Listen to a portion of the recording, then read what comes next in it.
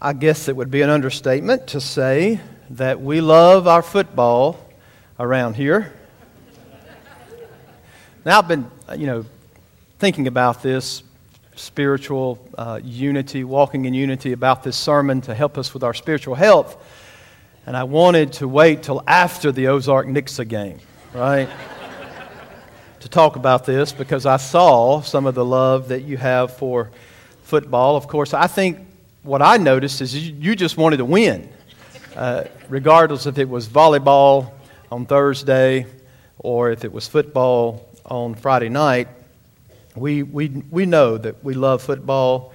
If it's Pop Warner, I don't know what you call it around here when you start off. When I was a kid, we called it Bucky League, because Bucky Plowler was over the rec center. So we said, you play Bucky League football. And so there are all kinds of names we use for it, but it's fascinating to watch it. We think about the offense and the defense and the special teams and how they all come together with a coordinated and unified emphasis to do one thing, and that's to win the game. Right? That's the goal of why they're playing. It's amazing to see how each member of the team brings their own particular skills and their talents to the position that they play, and for the right reason. If you want to destroy a football game, let everybody play for themselves. Or a basketball game, or whatever. Consider, though, how tragic and also how comical it would be that it's supposed Alex Smith played nose guard. Doesn't he quarterback for Kansas City? Some of y'all want him to play nose guard, right? But suppose he was playing nose guard, and suppose Justin Houston. I mention him because he played for the Dogs, right? And he's your best defensive player, and he's not playing right now. See, I know this stuff, right? But suppose he played quarterback, a nose guard playing quarterback. Just think about how comical all this would be.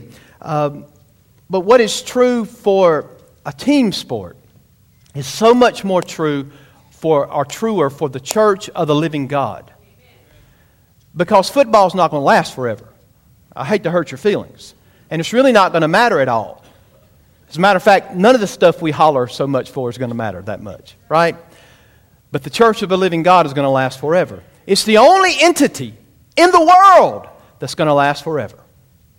It's the church of the living God. So sports are going to mean absolutely nothing, and they really, really probably mean nothing now, but the fact of the matter is the church is going to live forever. So when the church of the living God and its members are in the right position, doing the right job, and for the right reason, you might just win your community to Christ and ultimately bring glory to the King, which is why this church is here to begin with. Now that is Paul's emphasis when you get to Ephesians chapter 4. He is concerned about the church being in unity, because God knows that there's no way to bring Him glory if we don't maintain unity as a church. And furthermore, he's going to continue to teach on that. In chapter 4, he talks about maintaining unity, using your spiritual gifts, and maturing as a believer. Those are three things that are so vital to any church body if you're going to ultimately bring our God glory. Of course, that is mentioned in chapter 3, verses 20 and 21. Now unto Him who is able to do exceedingly and abundantly above anything we could ever ask or think, according to Him be power in the church through Christ Jesus throughout all ages, world without end.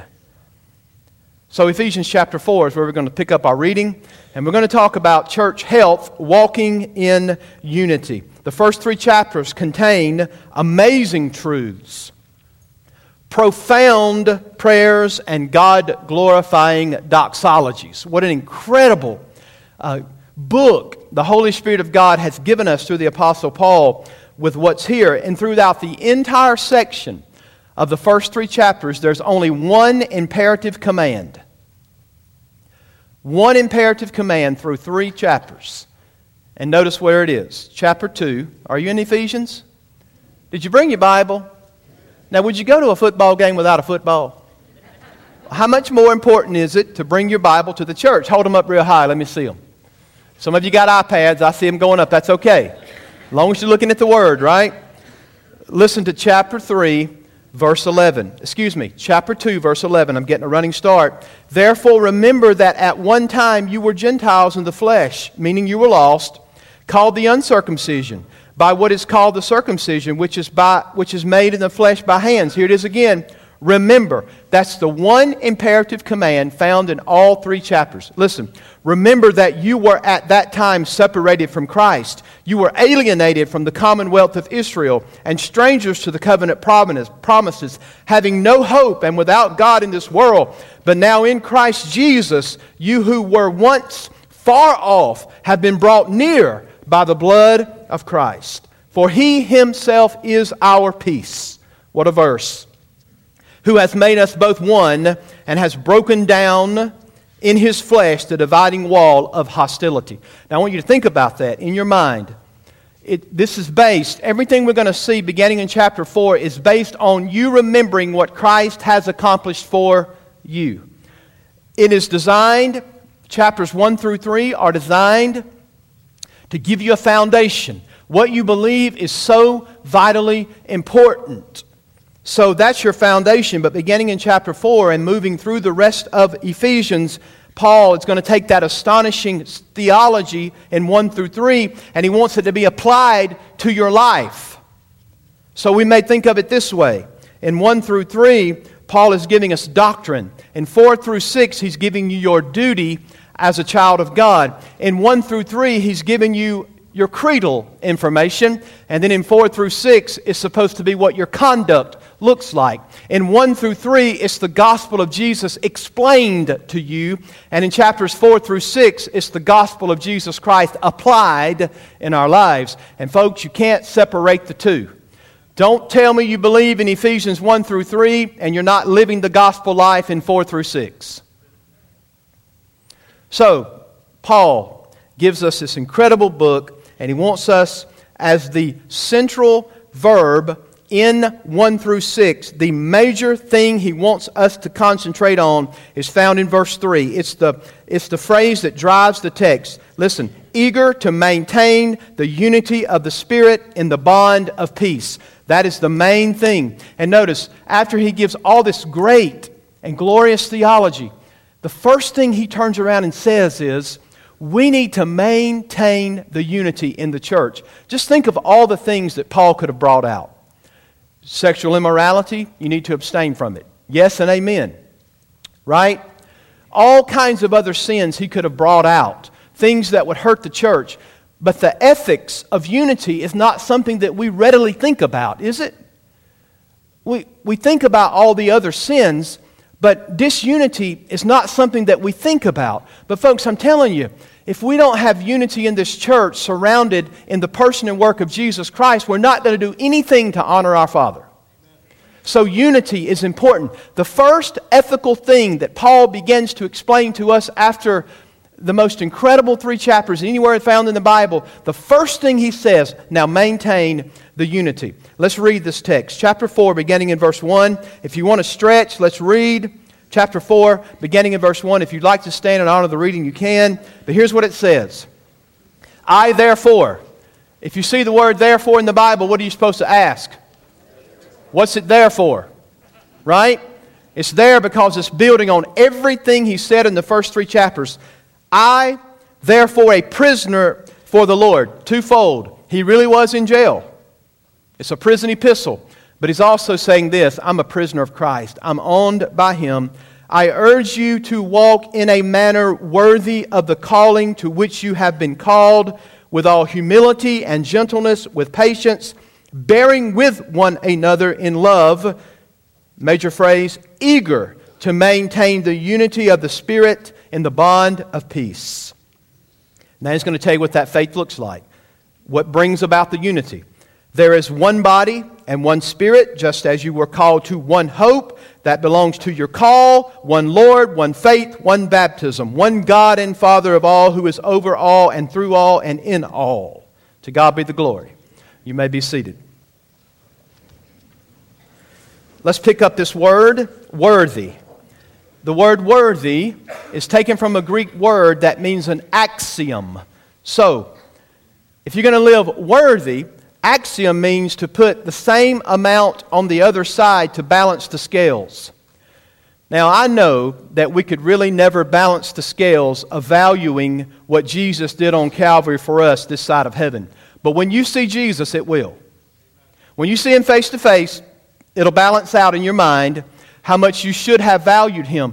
But the word axiom means to pick up this, say, right side, this slack on the left or whatever, and balance out the understanding. So you should be valuing the person and work of Jesus so much and the peace that He brought to you at Calvary, and that scale is coming back up so that what He did for you, your response is equaling that.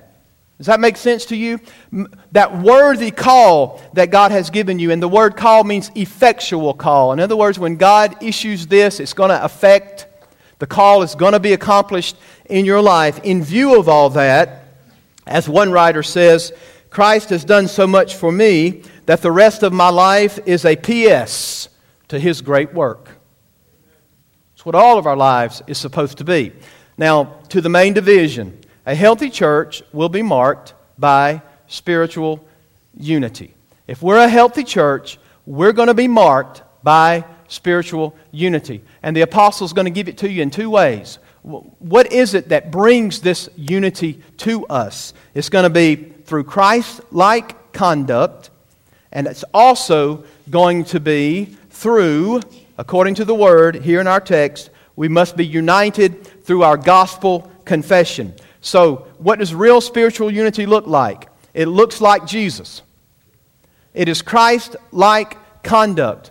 But it is also, according to the word, a unity that comes about because of our gospel confession. What we all see together and hold so dear is our gospel confession. So we're going to move down through this text and learn that. First, we're united together by Christ-like conduct. Did you see that in verses 2 through 3?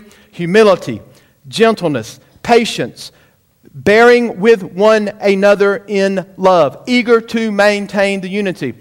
Now, I used this phrase and I called it Christ-like conduct for a purpose, because nobody exemplified these virtues more than the Son of God. Right? When you think of all four of those things, you are looking at Christ-like conduct. Remember, Paul is emphasizing relationships. So relationships are important. That's why when people say, I'm saved but I don't want to go to church, you ought to begin to question their salvation immediately. If people say, well, I'm saved, but I don't need the people of God. Folks, there's no such thing as believing in Christ without belonging to a body. It is absolutely, categorically impossible in the Bible. Paul moves directly to relationships. You don't have to be forbearing, you don't have to be patient, and you don't have to be gentle if you're never around anybody. Right? How can you think that you can live out the relationship, the vertical, of course, they think the vertical's fine, but the vertical affects the horizontal dimension of what it means to be a child of God. So, think for a moment about the imagery of the body. It's a family. We are the household, and God is our Father. And those relationships are so important, but they're also fragile. I'm a pastor. I've been one almost 25 years. In some form or fashion. I know relationships in the church are fragile. A lot of people wear their feelings on their shoulder and dare you to knock them off, right? And we've all been down that road. We've all had those difficulties, but they're fragile. And since they're fragile, relationships have to be nurtured. Don't miss this. This is what it means to walk in a manner worthy of your calling. Remember the axiom, the balancing of the scales. If you're really valuing the Lord Jesus Christ, then you will value your relationships on earth. You will value the relationships that you have in this church. And no one exemplified these virtues more than the Lord Jesus Christ. You know the kenosis passage, Philippians 2, 5 through 11, that the Lord Jesus Christ did not consider it robbery to be equal with His Father, but made Himself of no reputation, coming in the form of a servant. And then let this mind be in you that was also in Him. He didn't consider His equality with the Father something to be grasped, but He made Himself. He came, took on skin, human skin. That's His humiliation, the addition of humanity. And He did all this for us. Think about gentleness. Jesus said, "Come to me, for I am gentle." Think about patience. It was unparalleled. Think about His love for us that He demonstrated on Calvary so vividly. Romans 5:8. But God demonstrated His love toward us in that while we were still sinners, Christ died for us. He is our peacemaker. Chapter 2, verse 14. So all of these are in Christ Himself individually. And if you bear His nature, those things ought to be in you. Think about them for a moment. What does humility mean? Do you see the text? Christ-like character. Without humility, there'll never be unity in this church. Right? Humility or lowliness is the correct self-evaluation. For unity to exist, humble, selfless, yes, Baptist people must look for the good of others and not themselves. No. Philippians 2:3, let each esteem others higher than yourself. So this humility, by the way, humility is that grace that when you know you've got it, you've just lost it. Right? It really is. If somebody's walking around, "I'm so humble, I'm just a humble person," liar, liar, pants on fire, right? You can tell quickly they're not a humble person. Interestingly, the term humility is very uncommon in early Greek literature. You know why? Because humility was looked down upon. The thing that everybody wanted to be was prideful. They wanted you to have an ego and to have pride, and if you showed humility to them, that showed weakness. Now, that's true in our culture today, right? People who are really humble, they don't get too far in this world because our mentality is exalt yourself, pamper yourself, think about yourself. Well, according to 3:19, it says, "And to know the love of Christ that surpasses knowledge, that you may be filled with all the fullness of God." In essence, if you've got the fullness of God, then you will be a humble person, which is totally opposite of what our world says in America. And you say, "Well, I like the American way," but I'm sorry, that's not the Bible way. Right? The American way is rarely the Bible way. So humility. How about the next virtue, gentleness? Well, it's really translated meekness, and it means to be a man or woman under control.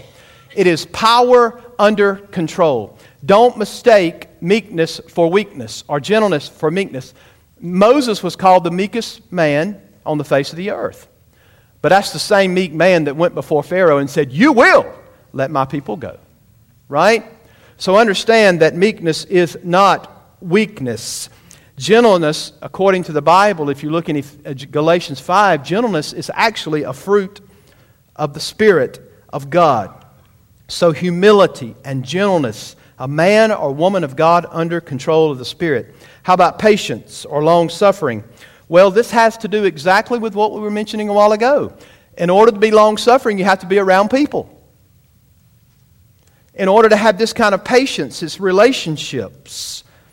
Now, in the United States, we have little, if no, patience. We want it our way and quick, right?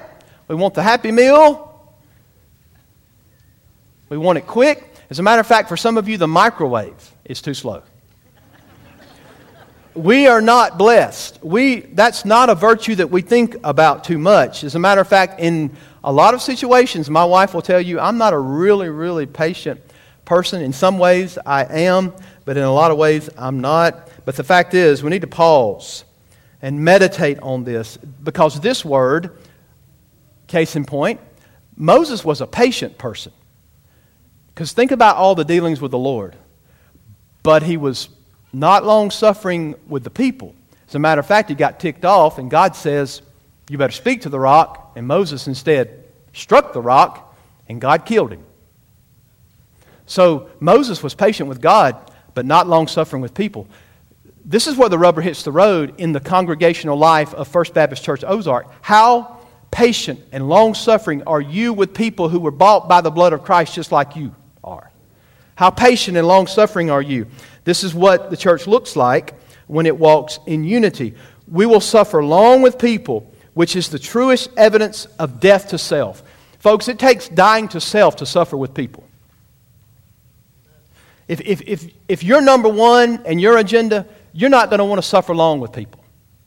You won't do it because you're the most important person, so you won't suffer long. And then here's the fourth thing, bearing with one another in love. You know what that means? It basically means putting up with each other in love. Peter says it this way, love covers a multitude of sins. This is the only way marriage works, by the way. My wife puts up with me, with love. If I had to put up with myself, one of us would have to die. Right? And it's true of you. Just think about that. That's what marriage is. We make a choice to be forbearing in love with one another. So, this is the way a relationship works. By the way, she puts up with me, and I put up with her. No amens? I heard some of the men say, elbow their, yep. This is the way relationships must work in the body of Christ. Now, verse 3 is pivotal. We're talking about character, right? Well, verse 3 is pivotal. He says, diligently and earnestly hold the unity of the spirit of bond of peace. So we're doing this eagerly. In other words, this is no peripheral thing. This is so vitally important. When you get to verse 3, you got all these characteristics of Christ, understanding that we must vigorously do everything in our power to maintain this unity. Now, obviously, where does the unity come from? It comes from the Spirit of God who gave you life. That's where it started. And in verses 4 through 6, we'll talk about in a few moments. But the Holy Spirit is the one who not only gives you the unity, but energizes the unity that we have in this church.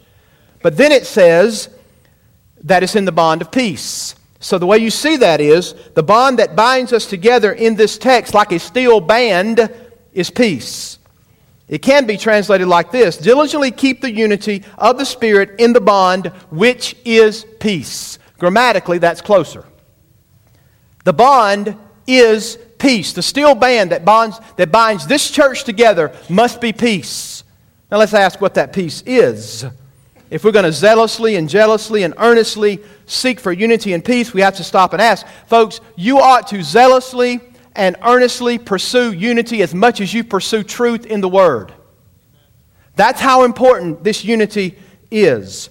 By the way, Jesus Christ is our bond of peace. Now, this is not an exhortation to a church floating around somewhere off another place. This is an exhortation for you and me in this body right here where we are. This is the local body of believers. We're not talking about an invisible membership. It's pretty easy for you to sit on a pew and say, well, I'm at peace with a Christian over in Africa. Or I'm at peace with a Christian watching Chuck Stanley on TV every morning. That's not what this is talking about. This is talking about a real, bona fide unity and peace that we know in this auditorium or in this local body of believers, in this community of faith called First Baptist Church, Ozark. This is what we're speaking of. We lived, think about this piece, you and I, we lived in the reality of separation and alienation. What is the root of all separation and alienation? It's sin, folks, of the garden variety. That's what it is. It is sin that alienates you and separates you from the life of God. Have you forgotten so quickly what I read to you at the beginning?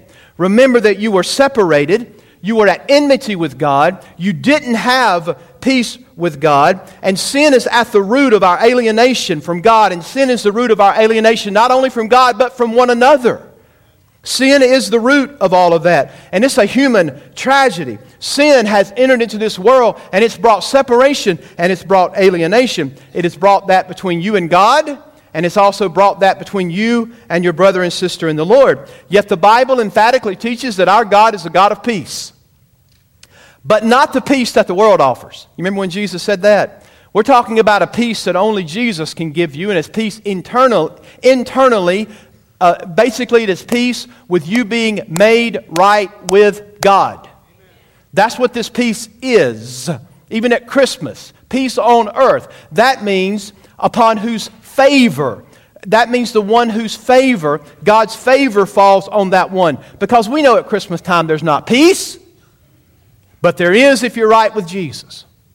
Right? And that's what he's meaning here. So the Bible emphatically teaches that God is a God of peace, and God is on a mission to bring peace in this world. All of history yearns, all of creation yearns for this peace. And so does the people of God. So God is in the peacemaking business. He's going to do it with created order. He's going to do it with people He chooses to save. So He, of course, does it through redemption, right? He's done this through the Lord Jesus Christ. He not only brings you peace and unity, but He also brings you together in the Lord Jesus Christ. He brings our church together. This unity is not possible apart from the Lord Jesus Christ. He brings us peace with Him, and He brings peace with one another. What an awesome reconciliation has taken place. And that reconciliation vertically, Romans 5:1, those who have been justified by faith now have peace with God. Now vertically, if you have peace with God, think about how awesome it is for us horizontally. Whether you're Jew or Gentile or red and yellow, black and white, it doesn't matter what your color is, your distinction is. God brings all His people together in peace. If you don't have that, then you're not walking in the will of God. I'm not saying you're lost, but if you don't change it, you are. Right? If you're walking contrary to that understanding that God has brought you peace with Him, and therefore you have peace with one another. And here's the deal. You need to protect and preserve and promote the unity of peace that Christ Himself purchased for you on Calvary. Have you forgotten? Have we forgotten what Jesus did for us on Calvary in order for you to have that peace with God? How quickly we forget what it costs. Look, your peace that you have with God was bought by the precious blood of Jesus Christ. That's how you have the peace you have. And the motivation for us to maintain that unity eagerly and earnestly is the awesome price that the Son of God paid at Calvary. Now just stop for a moment and fix your mind on Calvary and think about the payment for your sin and think about Him bearing all of your sin debt and forgiving that sin debt. And how could we ever look at another brother or sister in this church and have aught against them? Are y'all listening? How can you ever walk around with an unforgiving spirit against anybody in this church because Jesus, Christ the Lord, took your place on Calvary, bearing your sin so that you could have peace with God? And how dare we look at another brother or sister with envy and hatred and an unforgiving spirit because God brought you peace? That's good preaching, isn't it? I'm going to preach myself happy. You can't be an unforgiving Christian.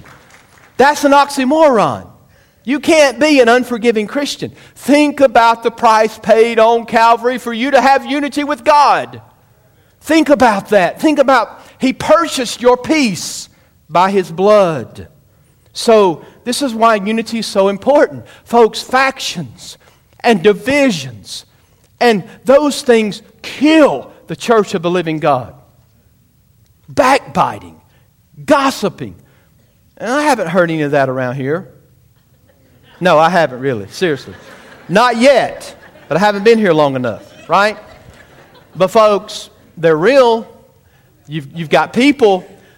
But I want you to look at the cross every time you're tempted to hate.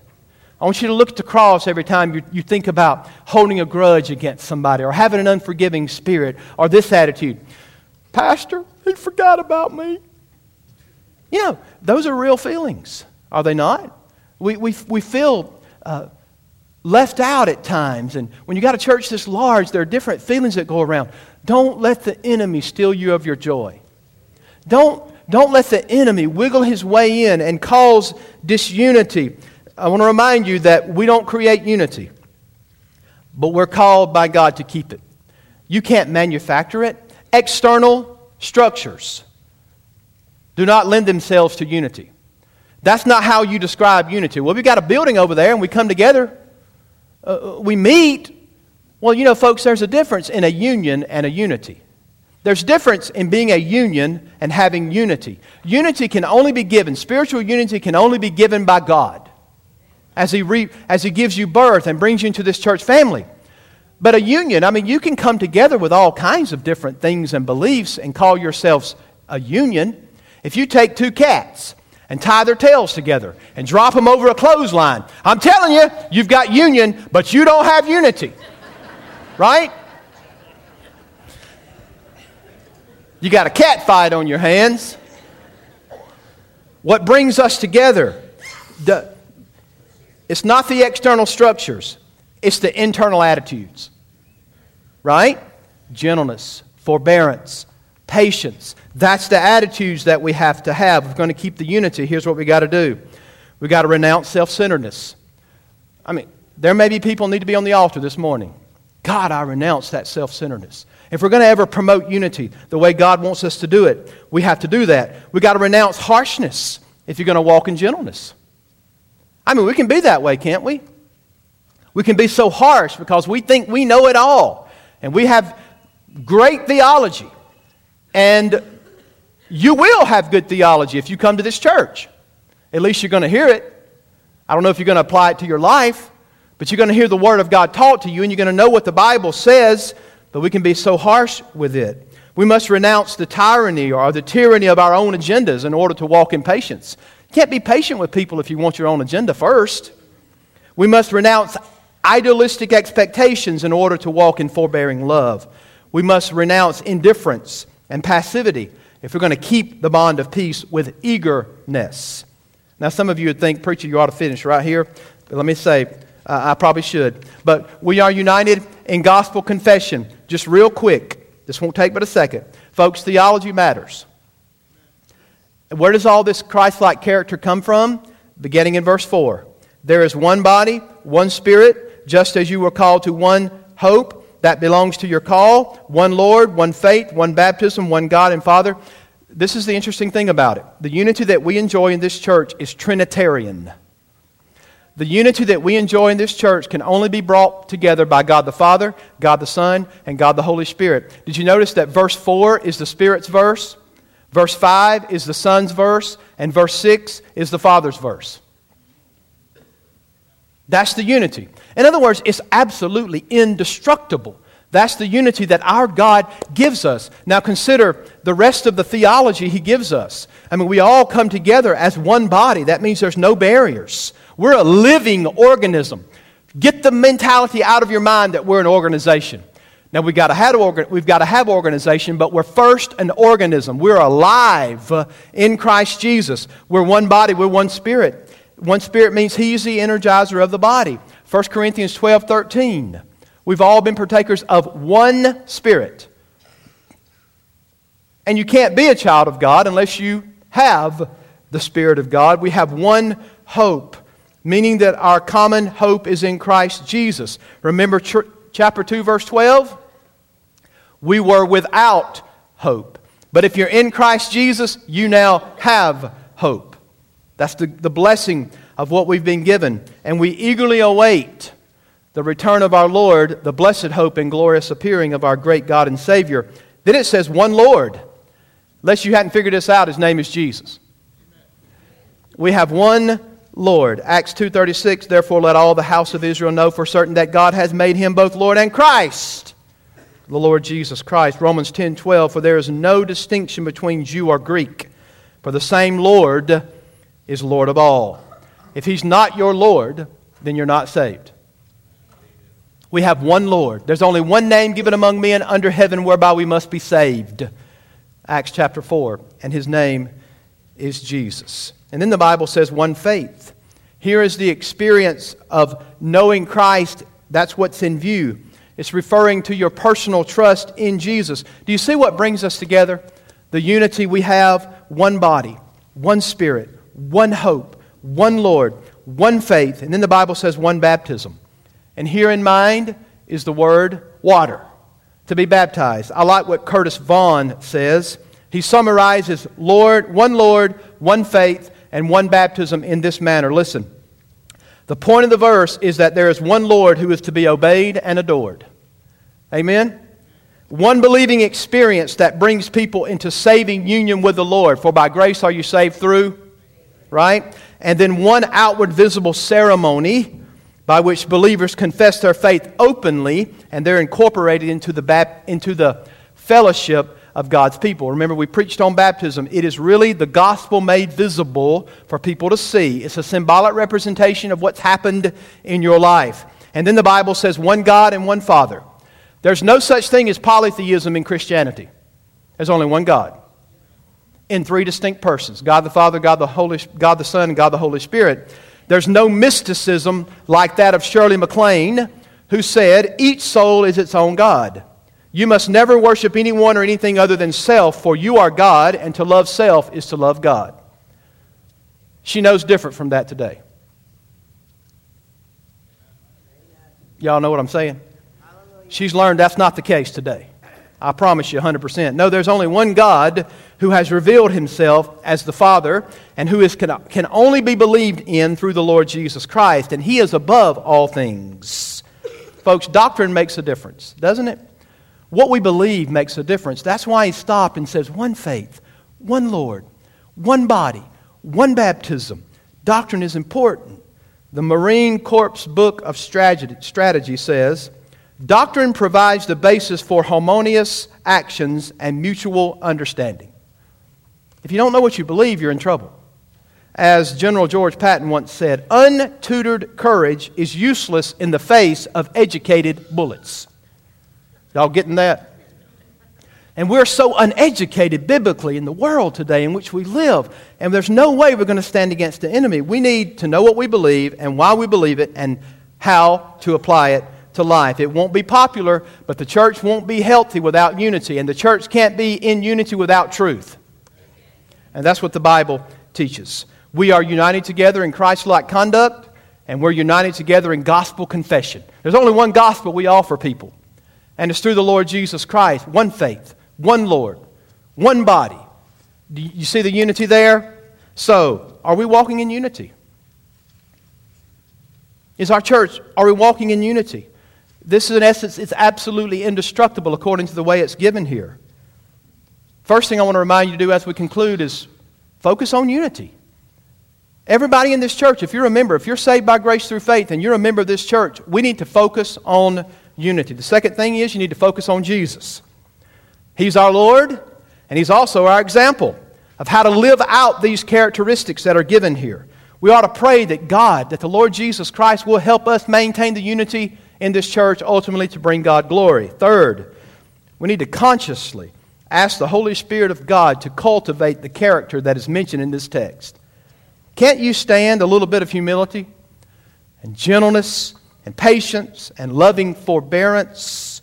Fourth, we need to be peacemakers. We must admit the absence of peace when there is none.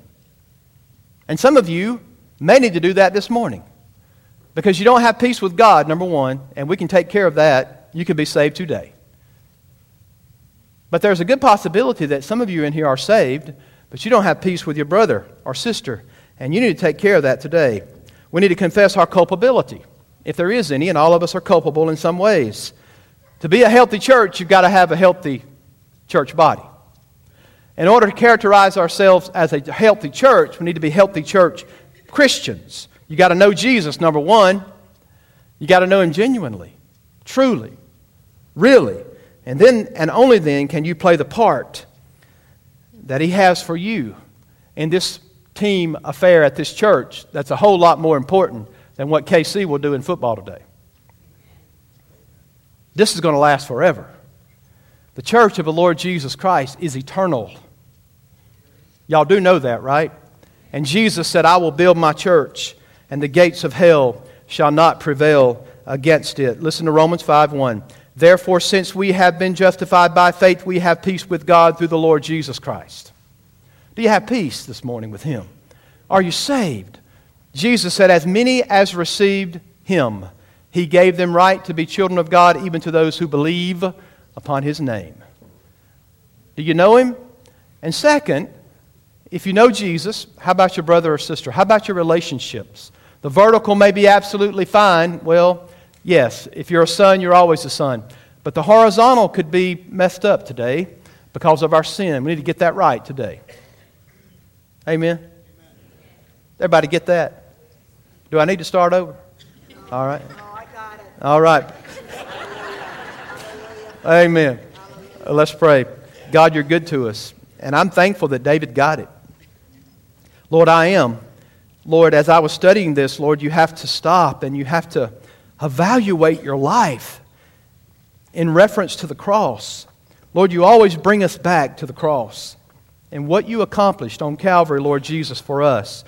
God, how could I ever look at a brother or sister with envy or unforgiveness? Lord, when you paid the ultimate price for me to have peace with you. Lord, perhaps there are Christians in this building, and this sermon was for them. Lord, in a lot of ways, forgiveness is not to get the other person off the hook. It's to get us off the hook. Very rarely does the person know they've even offended us. And it's so easy to carry around a root of bitterness that grows so deep because of years and years of callousness and not thinking about the peace that you gained for us on Calvary.